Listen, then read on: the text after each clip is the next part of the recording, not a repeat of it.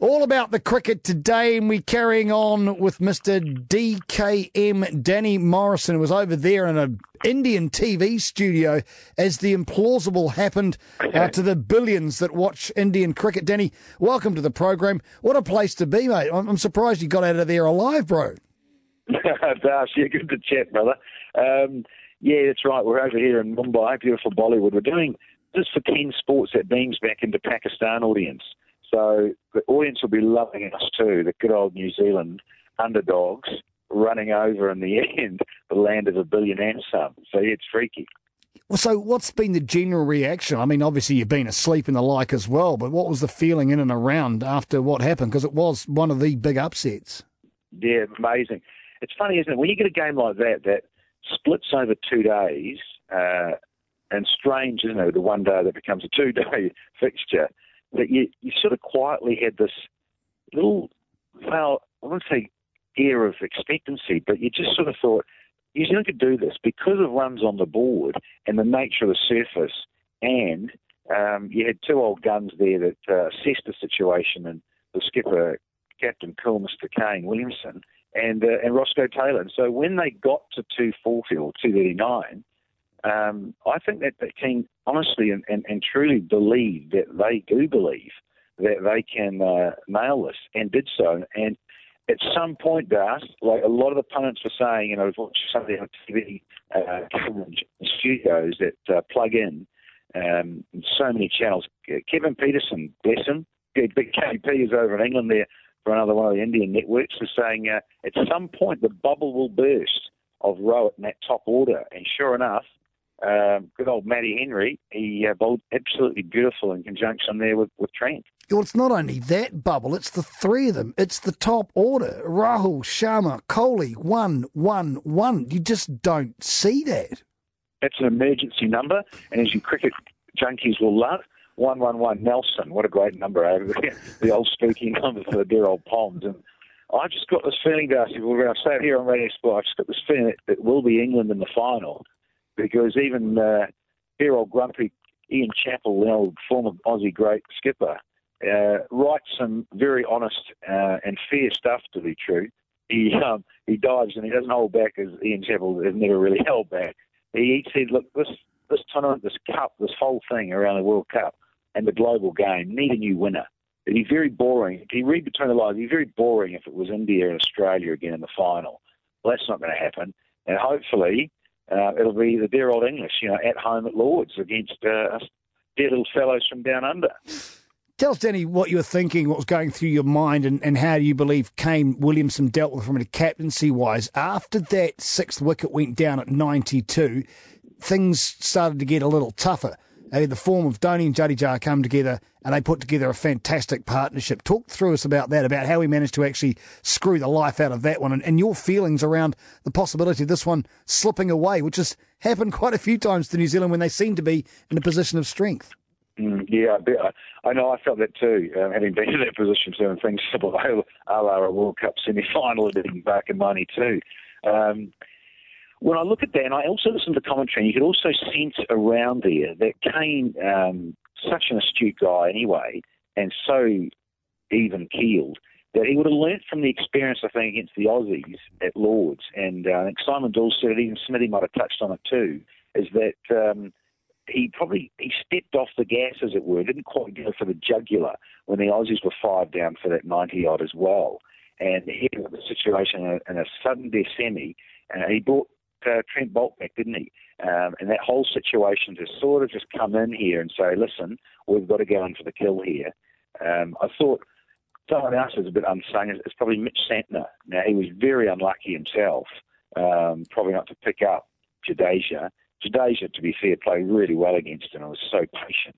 But you always felt something was going to give. And MS Dhoni, and I look at that partnership, Darcy, he's longer on the tooth. We all know that your reaction time, your judgment might not be quite as it was 10 years ago. And so when you look at him and the expectation of a land of a billion on those shoulders and those incredible nerves and calmness that he brings, he just doesn't have any nerves. So you could argue, did he take it a bit too long? to try and do the job. I argue that, when you look at it, that incredible throw from Guptill changed the state of that too. Once Jadeja got out, you thought, hello, let's see what MSD can do. And when I look back to Kane as well in that situation, to bring back Bolt, to juggle the bowlers around and believe that he could have Neesham at the end there with his changes of pace, worked it beautifully. I'll tell you the other thing, Darce, on this, just how amazing was it for Lockie Ferguson, a young guy. They play all this T20 cricket, believe in themselves. He was setting his field, and as Ian Smith said on commentary, he was setting his field, not sort of saying, what Kane was perhaps playing. He was directing it, and he goes, I want this guy there, and that guy there, and I'm going to try and execute this. And that slower ball to knock over Bhuvaneshwar Kumar, brilliant. And again, all part of the theatre and the drama was just extraordinary. So thank goodness for Captain Kane, is all I can say, Darce. The nice thing about Kane Williamson, we know this, Daniel Morrison is our guest, is he is very, very calm. And I think that moves through the entire team. And I'm expecting over the next couple of days it'll be much the same. It'll just be keeping a lid on it. We haven't won anything yet. Yes, we've managed to make it through to a final. Let's remember what happened 4 years ago. Let's not replicate this. So his leadership, I expect in the interim up until Sunday, is also going to be quite big. Yeah, it'll be massive because what you're saying, he's so cool and chilled and sensible. And the other thing about it, I'll come back to some commentary and hearing Smithy going about. So Ian Smith was saying, look, sometimes you need to experience a final to lose a final to then maybe even learn about that to try and win one. And he said that some time ago, a couple of weeks ago, when he was asked in the commentary box about New Zealand's chances because they looked like we'd scrape in just and have done. And here we are. You're sitting on the edge of what could be greatness. But I think you're quite correct in saying that, listen, we haven't won anything yet. Let's learn from 4 years ago and let's just see what we can do. And so, again, of course, New Zealand will be underdogs, and we love that tag, and rightly so. Underdogs in a World Cup final, either up against a couple of big arch rivals, aren't we? You've got the Aussies, either big cousins across the ditch, or you've got the dear old Poms who invented the game, who've been to 3 finals, lost them all, and let's see if they can get to a final. Dare I say it? They're at Lords, and that's quite spooky too, really, given how the dear old English are playing leading into the semi-final. So we don't care who we play because we just have to worry about us, not the opposition. But as far as the likelihood of a team folding under the pressure, England's got to be the one, isn't it? Well, it'll have huge expectation, of course. I've just got this weird, freaky feeling that England, with all its hiccups and being bridesmaid on 3 other occasions, here they are going to Lords, where traditionally they can come unstuck. Opposition, particularly the Aussies, love performing at Lords. But they've got to get over this hurdle thing called Edgbaston. So you never start thinking too far ahead. The Aussies, though, as we know, they're just relentless. And I just feel like what Ian Chappell's written, they'd just be sort of greedy. They've had 5. They've won 5 World Cups. It's staggering, really. I don't want to see a 6th. So that's why you think the dear old Poms to go into the final and just make it different. Then you're going to definitely have a new winner, whoever it is. And I think the global game needs that refreshing sort of stuff going on, Darce. Definitely.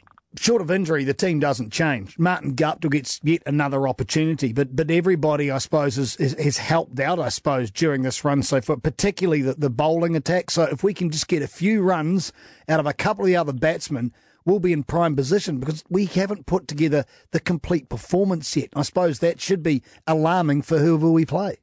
And I also just wonder, the cricketing gods, dear Darce, that run out of Guptills, does that lift him? Does that just spur him on to try and watch the ball better? You hear the experts in the commentary box, is he really looking at the ball well? Is he really watching it properly? All those sorts of things that the batting pundits come out with that have been right there at the coalface watching it, commentating. And so does this spark Marty G into action? He's missed out. It's been a horrible run for him. So in a way, yeah, it's set up beautiful for Guptill to have maybe a little bit of luck, flashing blade over sort of third slip region, and then he gets underway, middles a couple, and who knows? Does he dine out and get a big one? and New Zealand, win the toss and bat first again, because that too is crucial. Let's not forget that little thing called Lady Luck of actually having fun with a coin toss goes your way, and you get to bat first and post a decent total would be extraordinary. And then finally, Danny Morrison, I'm taking it from the last 10 minutes that your confidence levels are high leading into the final on Sunday. Almost definitely, because then it just becomes a two-horse race, and then and also with that experience of losing at the MCD 4 years ago. So you've got Kane Williamson who experienced that. You've got Ross Taylor there. You've got Trent Bolt. He's been around the block now. You mentioned there the fitness and everything. Absolutely. Jimmy Neesham seems to be fairly inspired, whether that's through social media and also missing out on the last World Cup tournament, Jimmy Neesham. Let's not forget that. And you found someone like Lockie Ferguson, who's gained experience over the last 3 years, has that X factor and pace, and he's quietly confident too. He's loving his game. So you're quite right. You don't change the side. And you just got to hope like hell that Guptill can come good. Henry Nicholls maybe chimes in with something attractive as well. And the two old guns carry on. And so please, let's just resume and carry on. Please, let's do. Daniel Morrison, always a pleasure, mate. Thanks very much for your time. Do enjoy the weekend. I know you will. Thanks, Steve. Cheers.